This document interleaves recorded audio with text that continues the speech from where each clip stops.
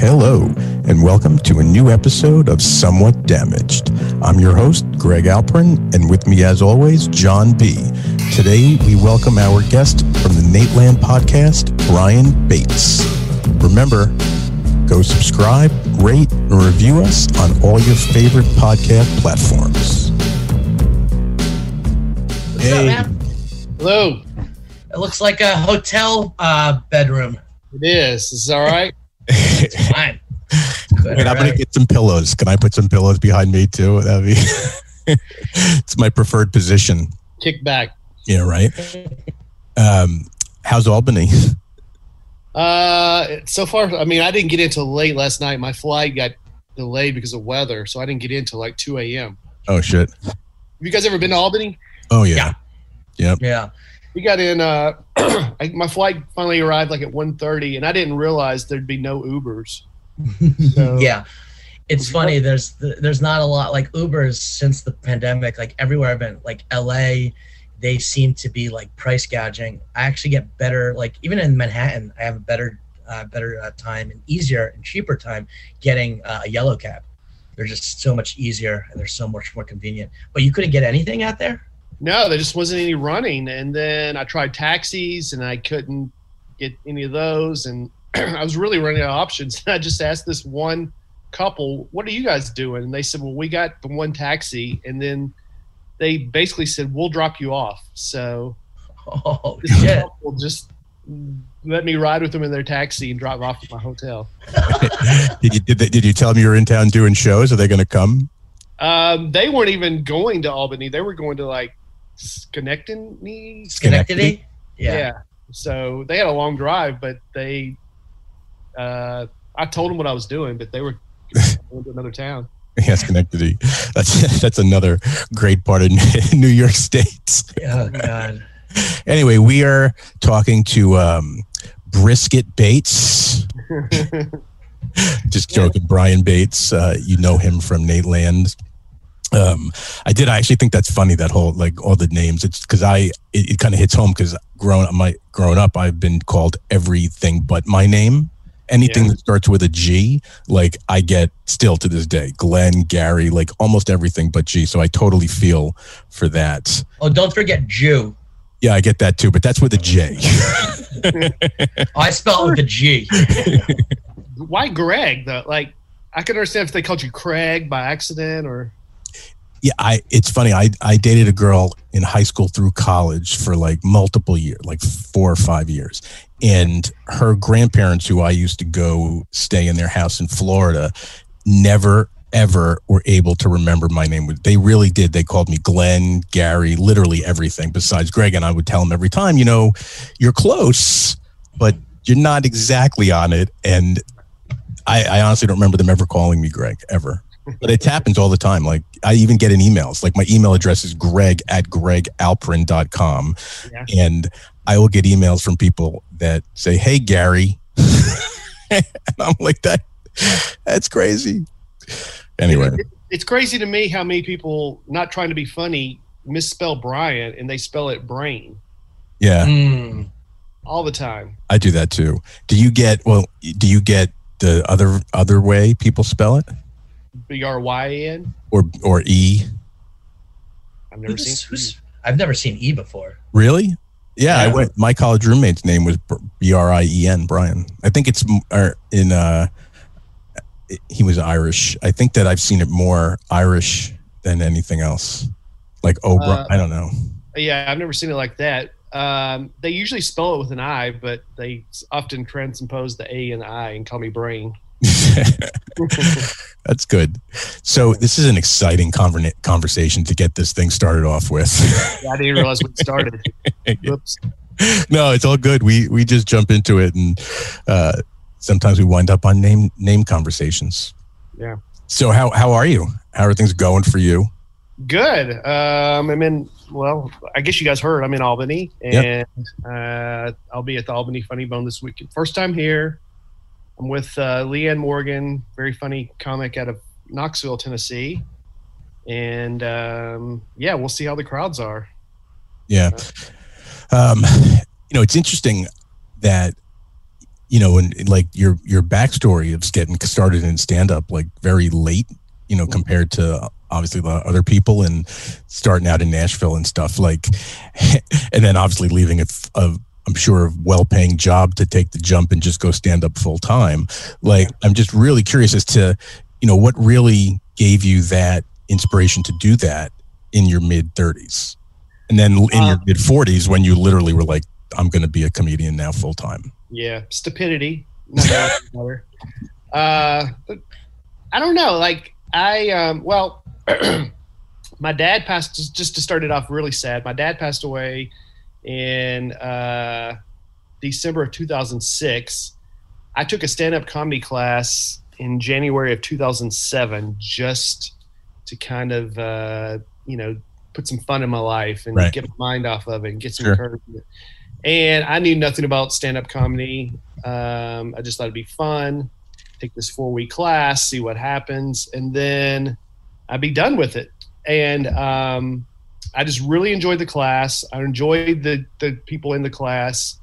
And it kind of just, one thing led to another. We started going to open mics and started kind of getting competitive, seeing what shows we could get. And one thing led to the other, and I just kept going. And it just started building from there, and then making connections. And then I kept my day job for 8 years. So I started that class at 35, which is when most comics are already in the middle of their career. Right. And then I kept my day job for 8 years, doing day job during the day and then doing comedy at night. And then finally at age 43, I got to the point where I could go full time into comedy. And wow. Did it. Yeah. Wow. There's, I have to ask, how was the comedy class? Did you get a lot out of it? Yeah. I mean, a lot of people, a lot of comics don't like comedy classes. They think there's nothing from it you can get from it. It can't make you funny. I mean, funny's funny, but it did help me in a lot of ways. As much as anything, like I said, it gave me some connections. So when I went to the open mics, I knew some people, and sometimes just building relationships and having somebody to hang with or encourage you to go is what you need to push you. So that, as much as anything, just knowing some people and hearing about stuff and making me a little competitive to want to, I don't know, do I want to go out tonight? Yeah, because that guy's doing it and I don't want him getting ahead of me. Sure. So that is probably the biggest way it helped me. But it also just helps like learning stuff you don't even think about, like moving the mic stand when you get on. And I see so many comics get up there, pull the mic out and just leave it in front of them, the mic stand. And that's what they say, is that I heard that from another comic, Jeff Arcuri. He said sometimes comedians say that a comedy class is a $500 class for you to learn to move the mic stand. I mean, that's essentially, but it is interesting. And this was, where did you take the comedy class at? In Nashville. In Nashville. Yeah. And what was, we have a lot of people that listen to our podcast that are, want to be comics or, they enjoy the art form. What are they? They're giving you a 4-week class. And did you, coming out of that class, did you feel that you were a comedian at that point? No. That would be really, I'm dumb. I'm not that dumb. But it didn't discourage me. I mean, the teacher's pretty encouraging. He wants your money. So he wants to be encouraging because he offers multiple classes. There's a writing class, a performance class, and stuff like that. And I'm joking about him. He's not just in it for the money, but he's still a friend of mine. But no, I realized that comedy's really hard. I knew that going in, and the class made me realize that, but it also didn't discourage me from trying. I mean, it just motivated me enough to keep going. But what ended up happening was, and you guys, I'm sure know this happens everywhere. The first few open mics, all my friends come out because they're so excited I'm doing comedy, and I do great because I got all my friends there, and then they quickly stop coming, and then that's when the bombing starts. Right. 100%. So when did you start to have confidence in your writing, like truly have confidence in your writing? Because I imagine that took some time, right? And did like working in TV for so long, like kind of give you some of those tools to know how to write, jokes and stories and structure?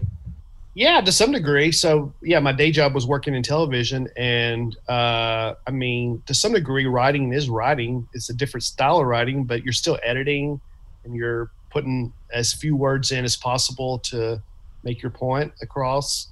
So it did help me just get that creative mindset going. But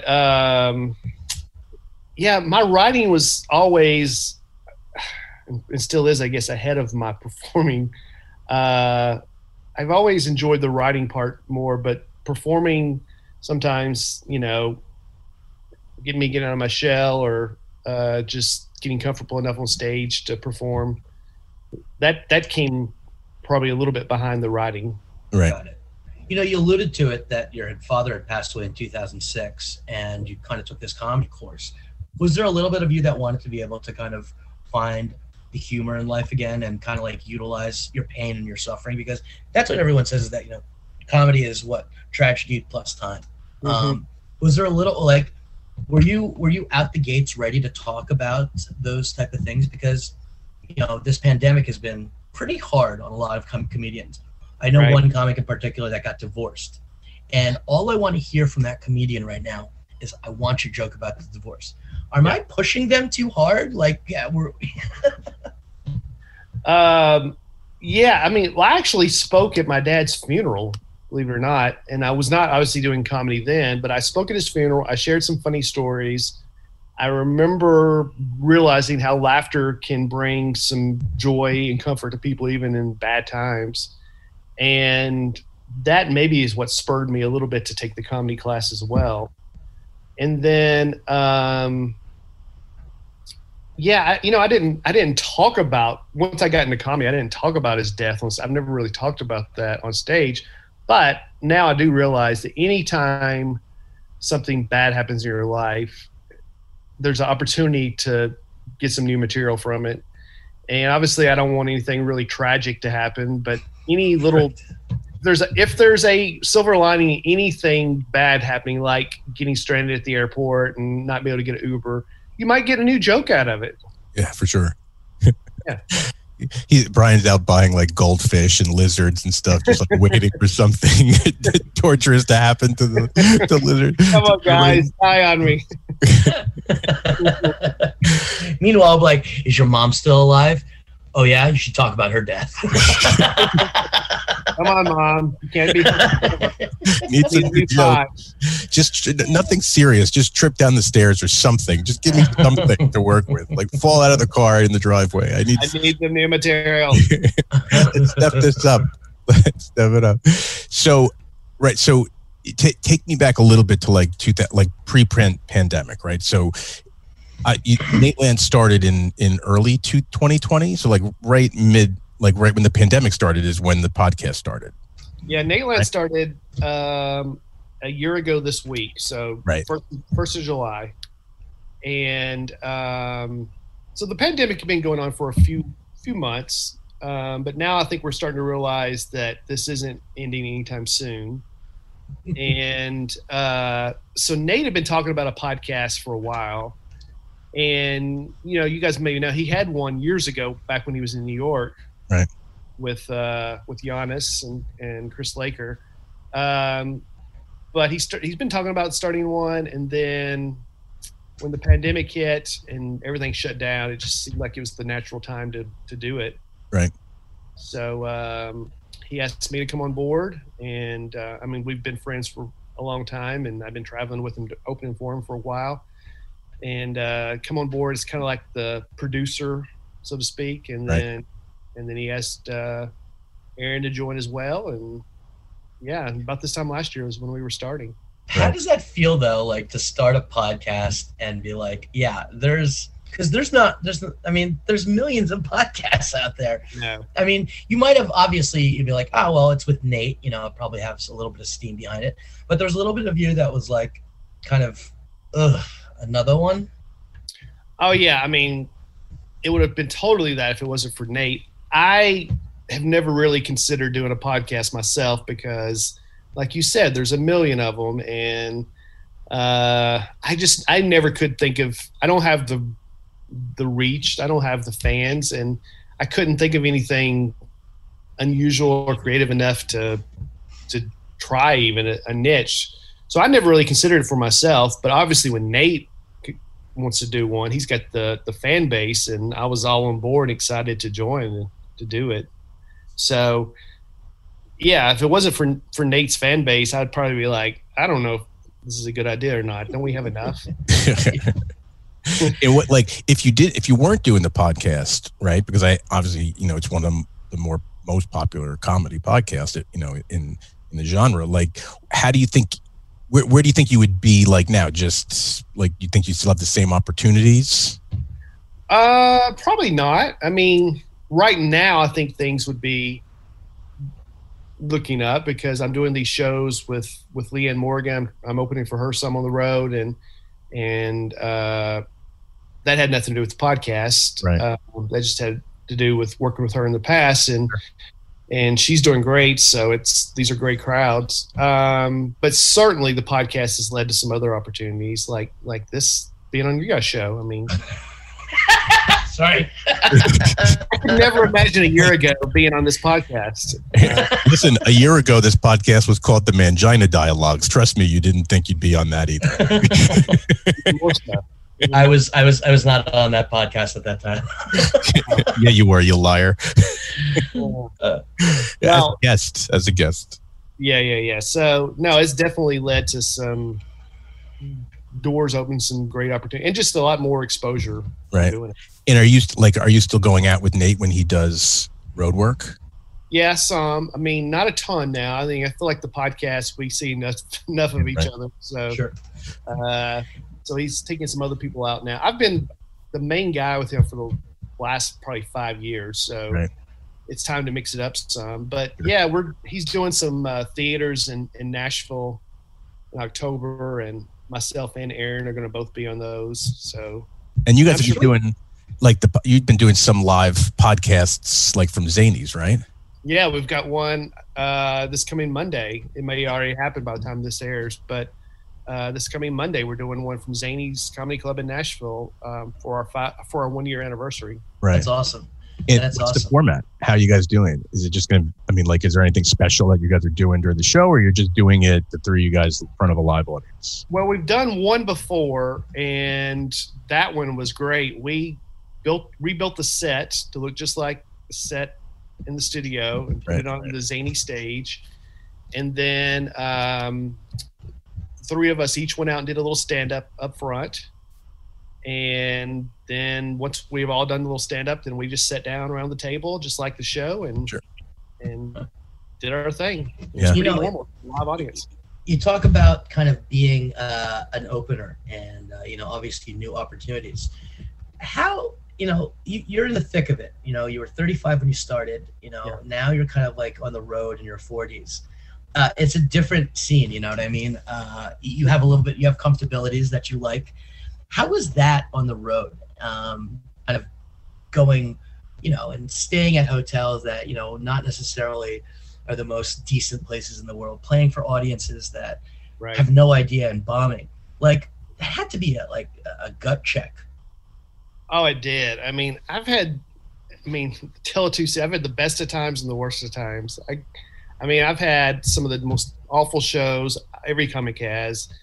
And like I said, I was in a day job. I was working at a TV station. I was in management at that time. So I was doing pretty well. Right. And then I'd go to these awful gigs, sometimes drive a few hours to get no money before just either no crowd, a drunk crowd, just a terrible crowds, and then come back. So there's definitely times where I question, am I doing the right thing? Because at this point I was in my mid to late 30s. I was comfortable in life.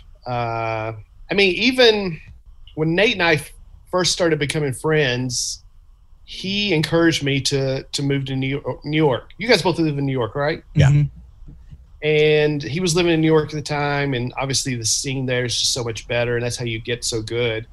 and he encouraged me to move to New York. And I did consider it. I really did. But then I was in my kind of late 30s, and golly, I was comfortable, too comfortable, really. Sure. And I just didn't have, I wasn't ready to move and live with 3 other guys, in a crammed apartment at my age, and find some other type of job there doing stuff.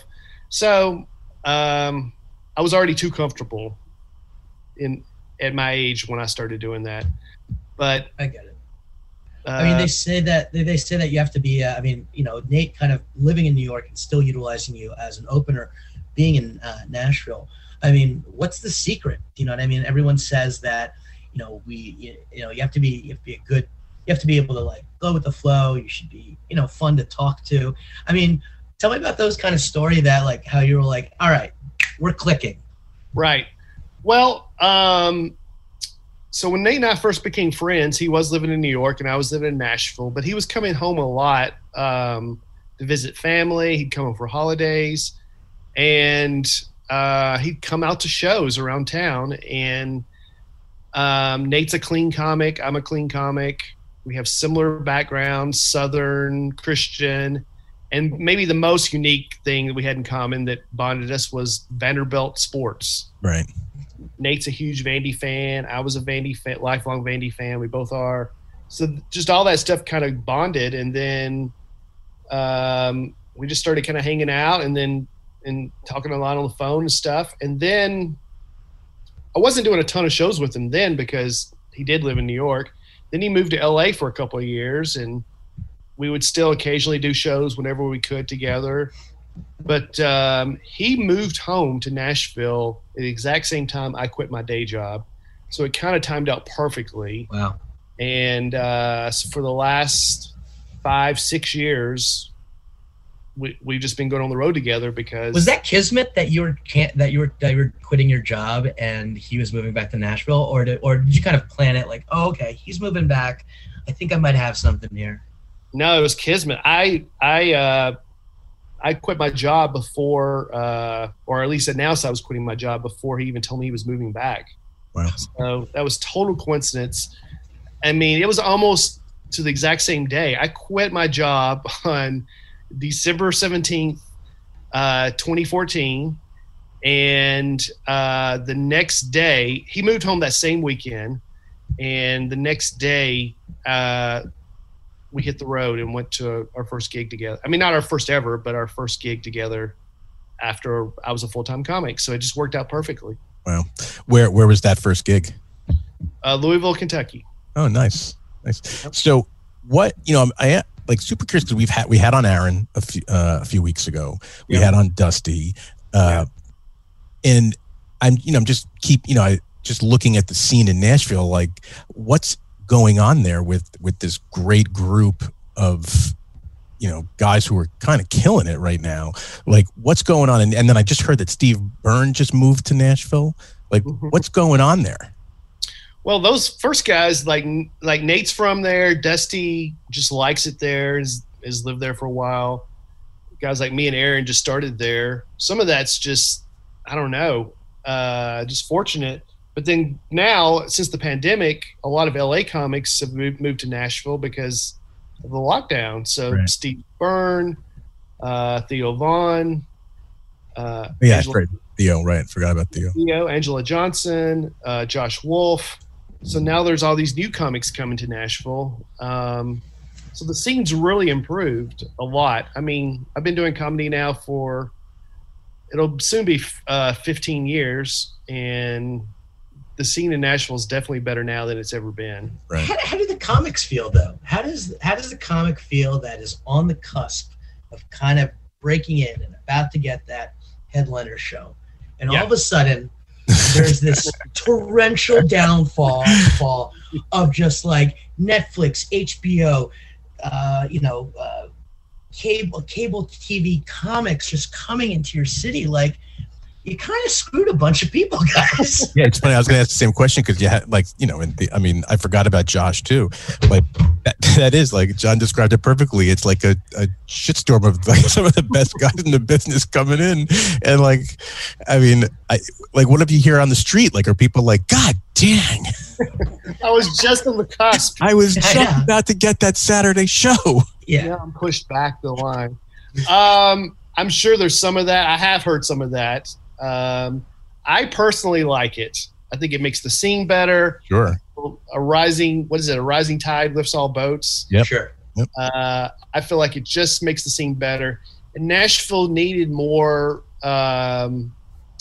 established comics to show younger comics what you need to do to make it, in my opinion. Now, in saying that, there's some comics that don't like it.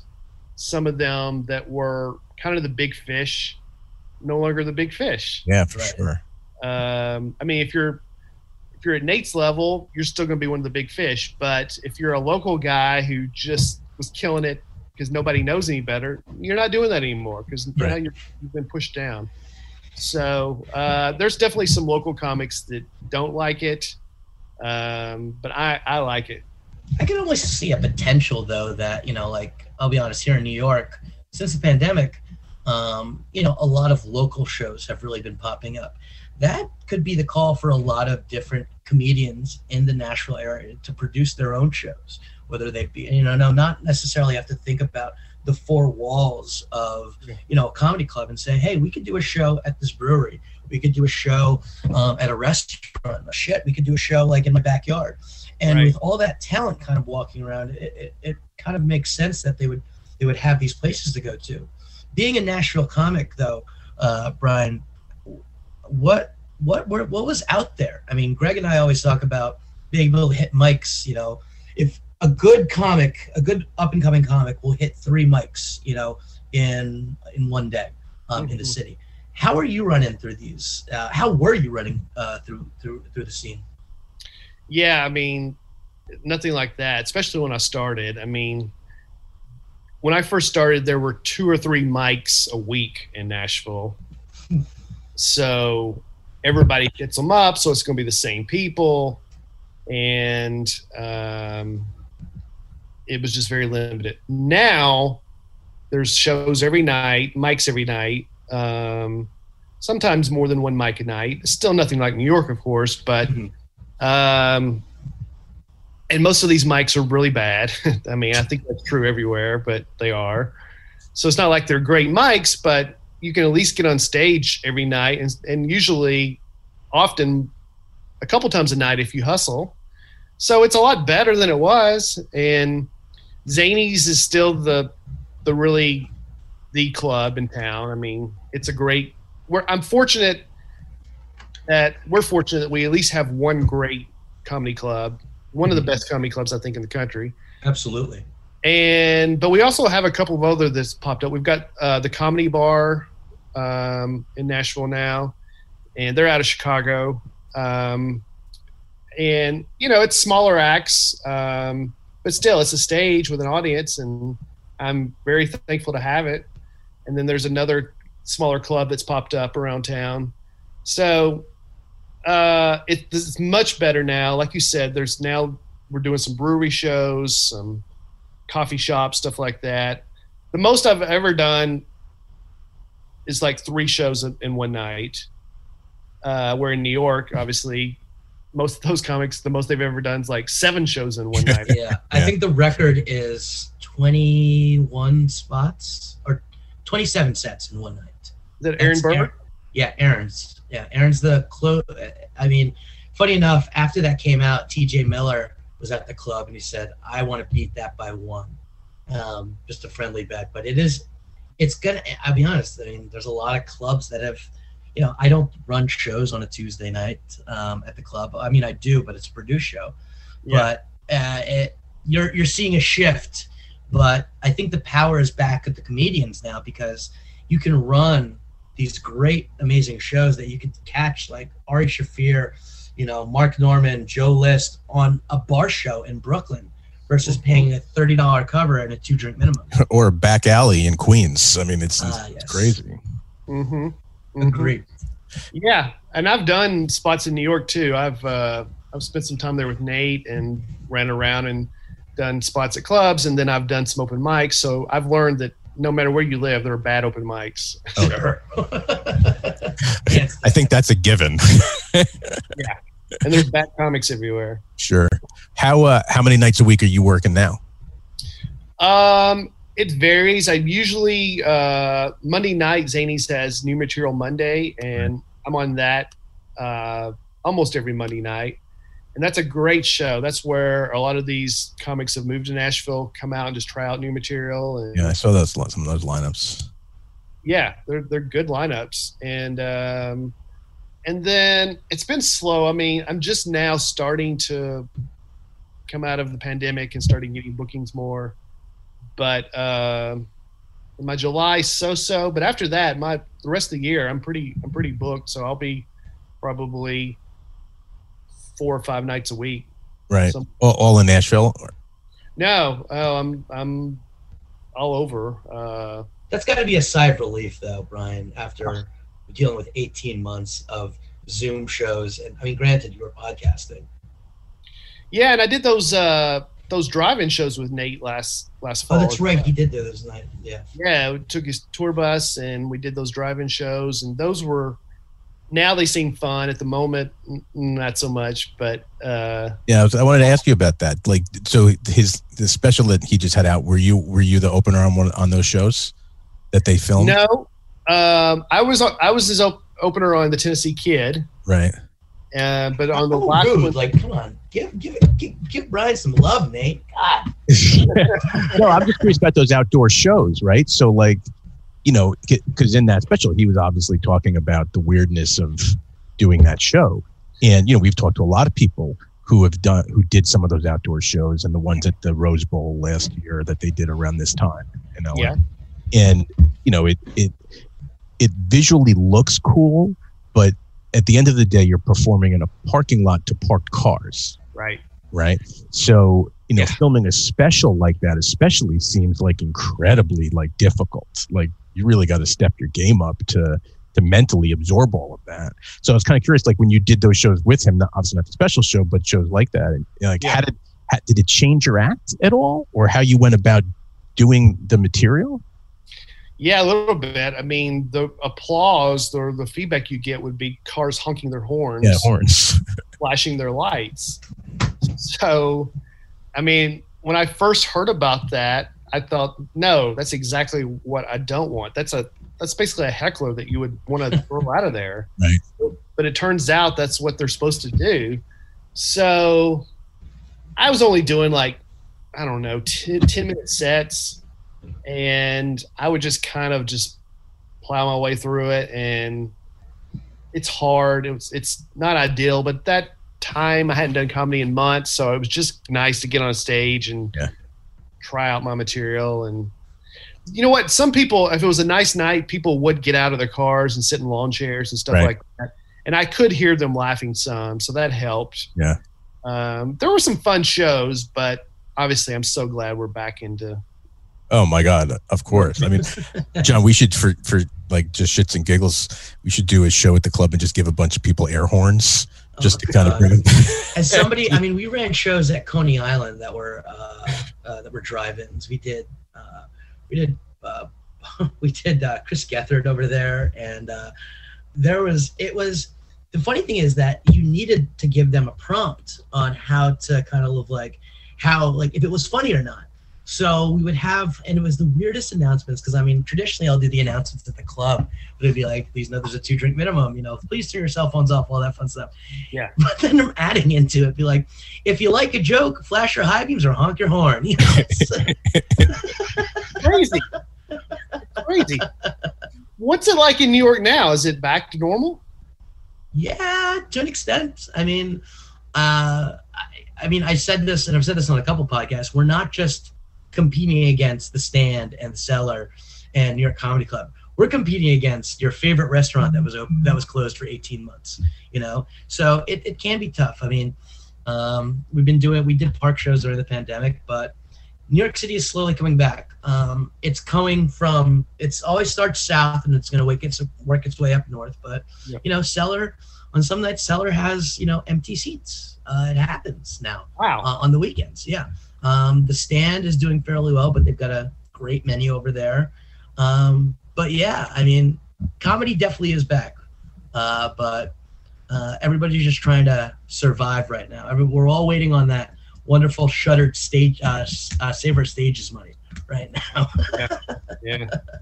I hear you. That'll be awesome, because then we'll be able to open up another locations, hopefully do some pop-ups in Nashville. That'd be cool. Yeah. That'd be awesome. Well, I mean, comedy's basically in Nashville back the way it was. Wow. And in a way it's better because people, after being indoors for 18 months, are excited to get out. Right. These crowds have been great. For a while, the Zanies was open when a lot of the music venues weren't. So all the music fans in Nashville were coming to see comedy. So it's great. And the talent that moved into town, obviously helps. Yeah. I mean, if anything, like, I understand how some comics might be, upset, but really all that does is help. It brings more people to the clubs, which gives them more opportunities to get on stage. So, I certainly see how people could look at that, like they felt like they're getting screwed out of spots because now all of a sudden these big guys are in town. But, for real, it's like all it's doing is making the scene stronger and giving you more opportunity. Absolutely. It will. We also have to talk about, training audiences. That's a big thing. And audiences, and Brian, how's your experiences been with audiences? Because sometimes they forget how to act indoors. You know what I mean? Having like loud conversations. Are you experiencing that?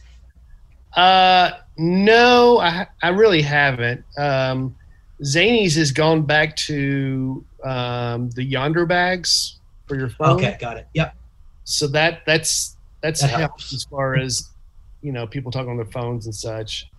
But no, I really haven't. I mean, the crowds have been pretty good, and I mean, I'm probably jinxing myself. I'll probably tonight in Albany, it'll be terrible. Oh, you're at the Funny Bone in Albany. There's no bags over there, so yeah.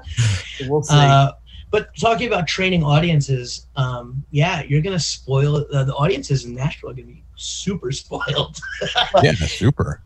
Yeah, to your point, so a few years ago, Zanies opened a club 2 hours south of Nashville in Huntsville, Alabama. And it's called Stand Up Live, but it's the same owners that opened it.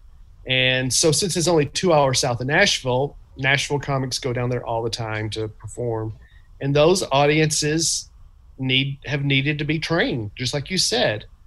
There's just stuff they don't understand they don't even know that there's going to be an opening comedian.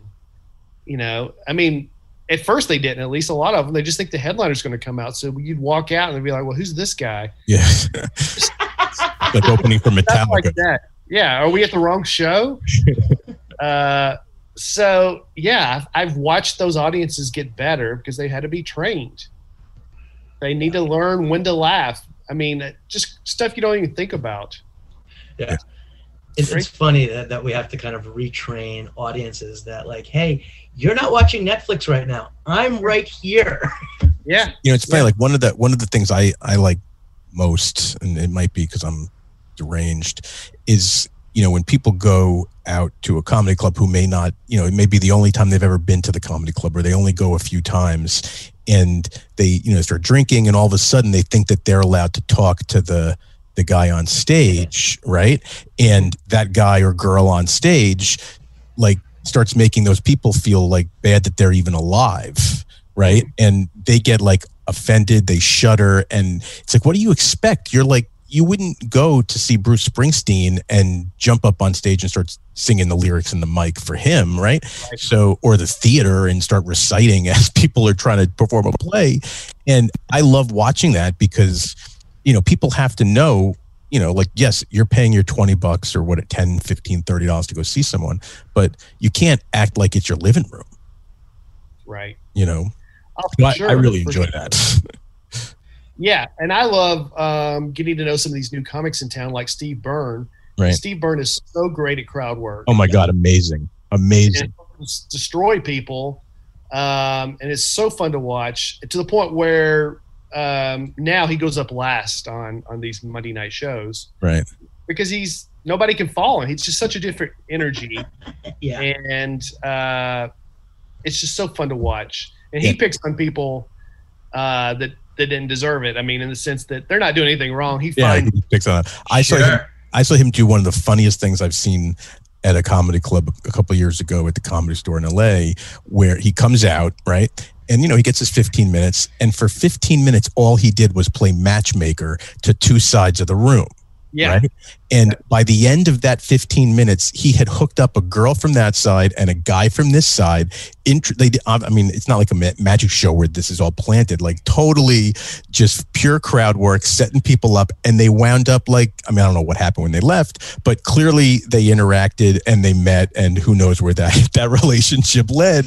But it was one of the funniest things I saw. 15 minutes. And then finally, when he was done, he was like, well, I guess that's my time. Here's the impression of Greg 15 minutes after in their hotel room. I gave him a key, and so here, use this one. Anyway. I've seen him do that as well. And it's so impressive. Oh my God, so good, so good. So, before we get to John's favorite part of the show and we wrap, that's all my favorite part of the show. The whole thing's my favorite show. Well, his favorite thing, I'll let him tell you. How do you look? Do you see anything between the defection to Austin and now all the people in Nashville? Is there competition? Because clearly, the amount of talent that moved to Austin and now Nashville it's amazing, right? Yeah. And, some of the biggest people in the business are now splintered into two different places that are, when you look at them both, it's ironic that they're both huge music cities, but now, they're going to be huge comedy cities. Right.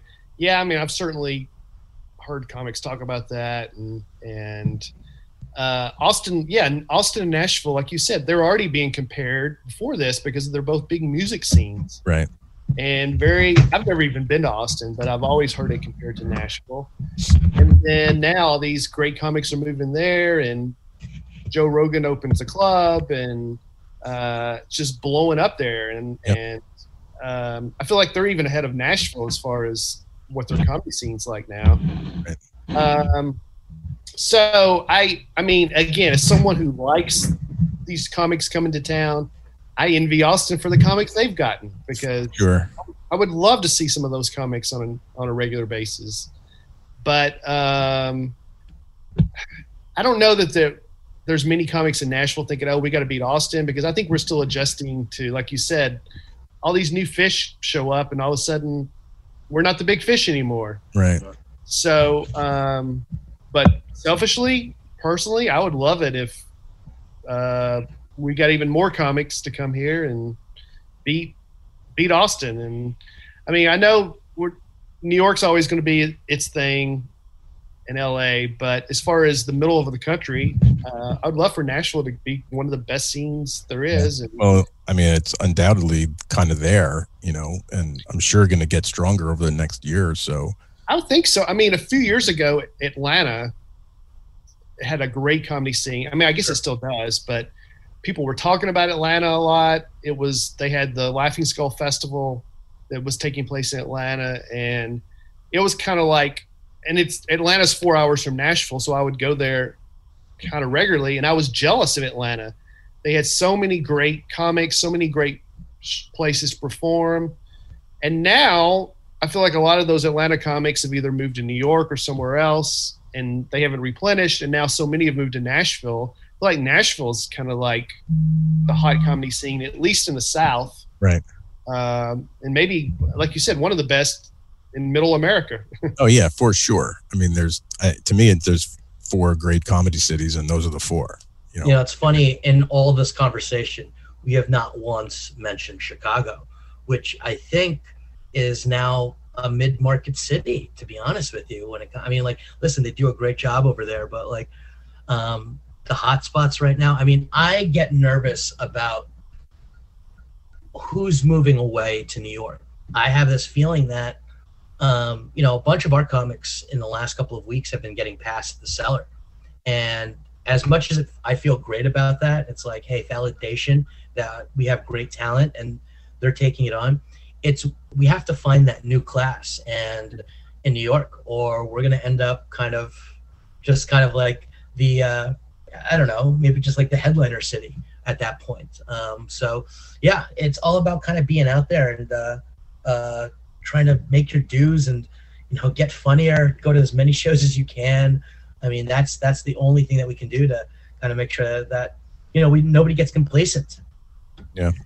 Yeah. I mean, I love New York so much, and so many great clubs there. And I love how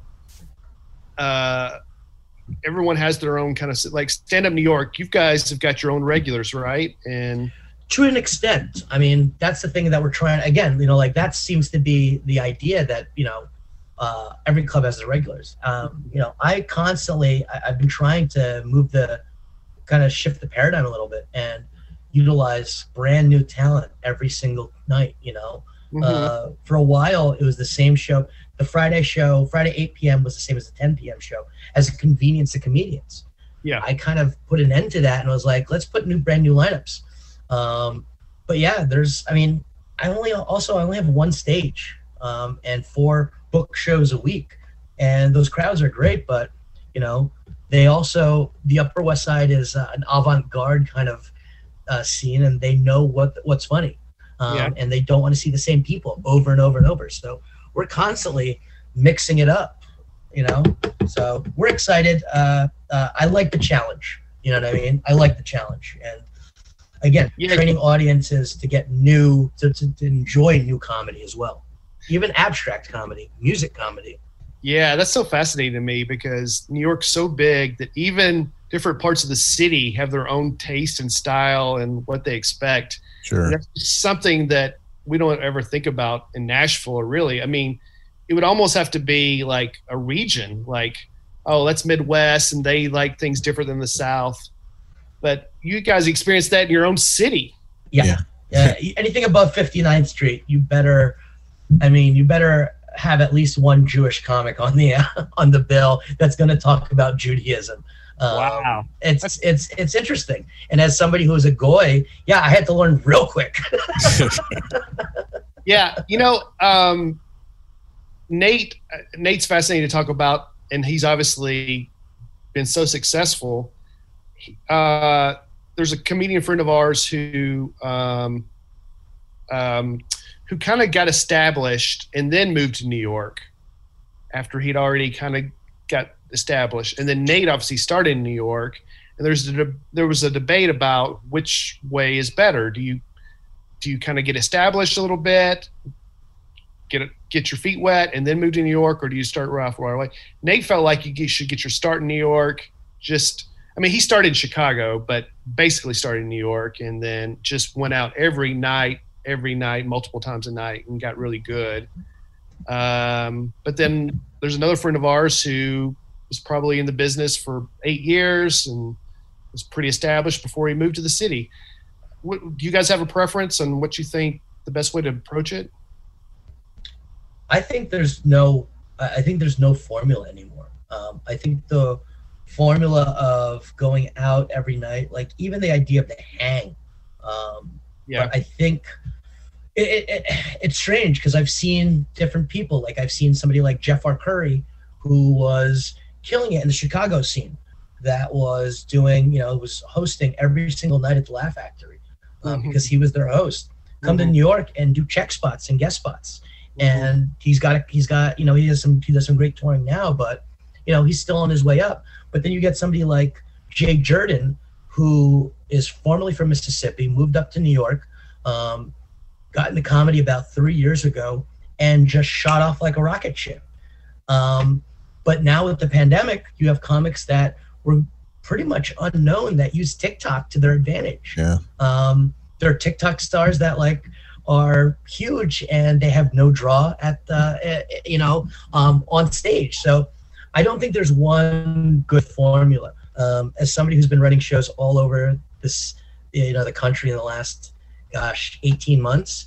Funny is funny at this point. Yeah, you know what I mean? Say, funny is funny. And I think the one thing that New York has that no other city really has is just the abundance of clubs. So you could come into town or be an aspiring comedian and just run tons of shows every day, 5 days a week. Not a lot of cities provide that, and the ability to do it in a quick way, because of the subways, and you don't driving around LA, unless you go to Laugh Factory, Improv, and Comedy Store, which, as an aspiring comedian, you're never going to get into.